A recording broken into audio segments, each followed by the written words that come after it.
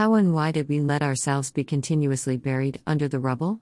Without implicating ourselves in entrenching the Orientalist caricatures of Southwestern Asian societies as incapable of self-government, there are questions to be asked about quietist and conformist tendencies, about the ostrich-like behavior, and the zombie attitude. These questions do not lend themselves to easy answers. But engaging with them may facilitate critical assessment of the prospects for sustainable change. According to Patricia Aylwin-Azócar, ordinary men and women may often feel unmotivated to exert their citizenship, either because they cannot tell the difference between the different alternatives, or because they have lost faith in the political classes, or because they feel that the really important issues are not in their power to decide. As for the well-known poet Adonis, he reproaches the deification of the political party, the ideology, and the community. Adonis opposes the sacralization that colors and creeps into politics, turning parliamentarians, ministers, and other public servants into demigods, their ideologies into gospels, and political parties into quasi-sects. Indeed, over the past decades, the legacy of multiple wars in Lebanon, including hypermnesia, and paradoxically the tabula rasa mentality and strategy, have produced in the minds of a good many Lebanese the illusion that somehow somebody, the warlord, the zaim, the political party, the sectarian community/belonging, but not the state, or the embodiment of the common management of our diversity, can provide for all needs, so why make much effort to fulfill what used to be considered in practice, or are considered in the Constitution, the responsibilities of any citizen?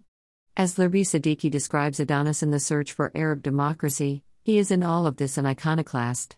His predilection is for fluidity, plurality, and provisionalism.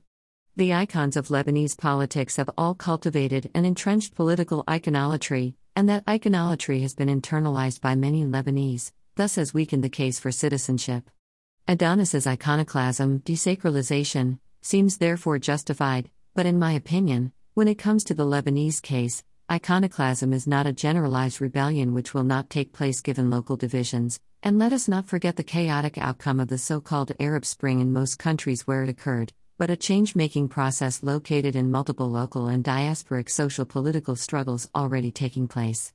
Agents of dialogue, non-governmental organizations, academics, and activists have been trying their best, especially since the 1990s, and before, to raise awareness about the necessity of reforming the social-political system and of finding solutions to numerous crises such as the economic, environmental, cultural, crises of paradigms, identities, difference, indifference, intolerance, belligerence, ignorance, oppression, fanaticism, and of missionary zeal.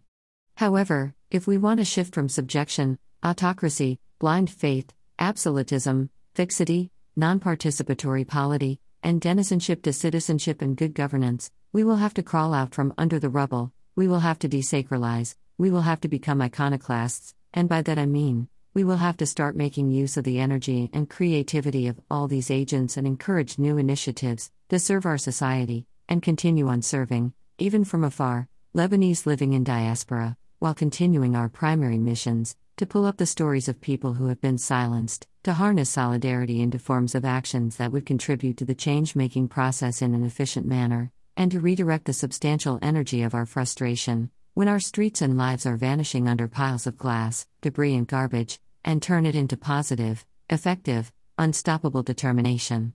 If beyond hopelessness there is hope, I am hopeful, Elias Corey. And I am calling on my fellow academics and artists to further publicize/disseminate their knowledge as a catalyst for social political change, to share and continue to share the myriad ways they use their expertise to expand public discourse and promote social justice, human rights, peace-building, and alternative diversity management approaches. Intellectual activism or public sociology, or social justice education/peace education, is an important form of activism that should accompany street protests, boycotts, and demonstrations. It is about the democratization of knowledge, about facilitating other forms of activism by giving people data, symbols, and paradigms they can reference to back up their positions on social and political issues. As Popquitz and others have noted, knowledge provides the principles through which options are made available, problems defined, and solutions considered as acceptable and effective, by fostering dialogue and constructive criticism. It is about stepping out of the office and putting the accumulated research to use. It is about being academic and artist as a social role, not just a job, especially when the silence of many maintains injustice, which it frequently does. True that academia and the arts do more than influence society, they are also shaped by it, they reflect the antagonisms and reproduce them, they are contested sites where various agendas and desires are promoted and through which power circulates to produce and legitimate certain kinds of knowledge, experience, and ways of knowing, but academia, and some aspects of artistic production, in Lebanon is also inherently an elitist hierarchical structure, and most academics/artists are worried about keeping their jobs, getting tenure, and selling their artworks.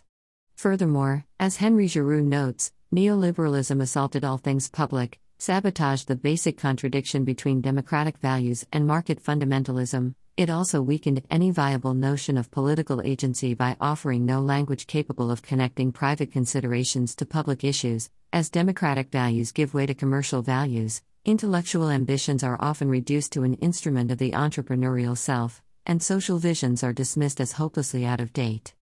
Yet despite these limitations and that of self-enclosure of the ivory tower, there are already engaged Lebanese academics and artists, iconoclasts, and they are making a difference, but more need to engage beyond their classrooms, books and academic journals, and ateliers, to be in the act of researching people, themselves, the dynamics of oppression, and the politics of social interactions and injustices, to become aware of the peoples often unknowingly complicit in the process of oppression, to create knowledge in and through meaningful participation and action with others, to bring people together and contribute to finding reasons of solidarity, to transform boundaries into spaces where lives and pedagogies are constructed together in ways that work for social justice and lead to powerful possibilities, and where dialogic and open-ended praxis based on more collaborative and caring relationships is promoted. A text by Dr. Pamela Kirby, published on August 16, 2020, republished on April 13, 2021.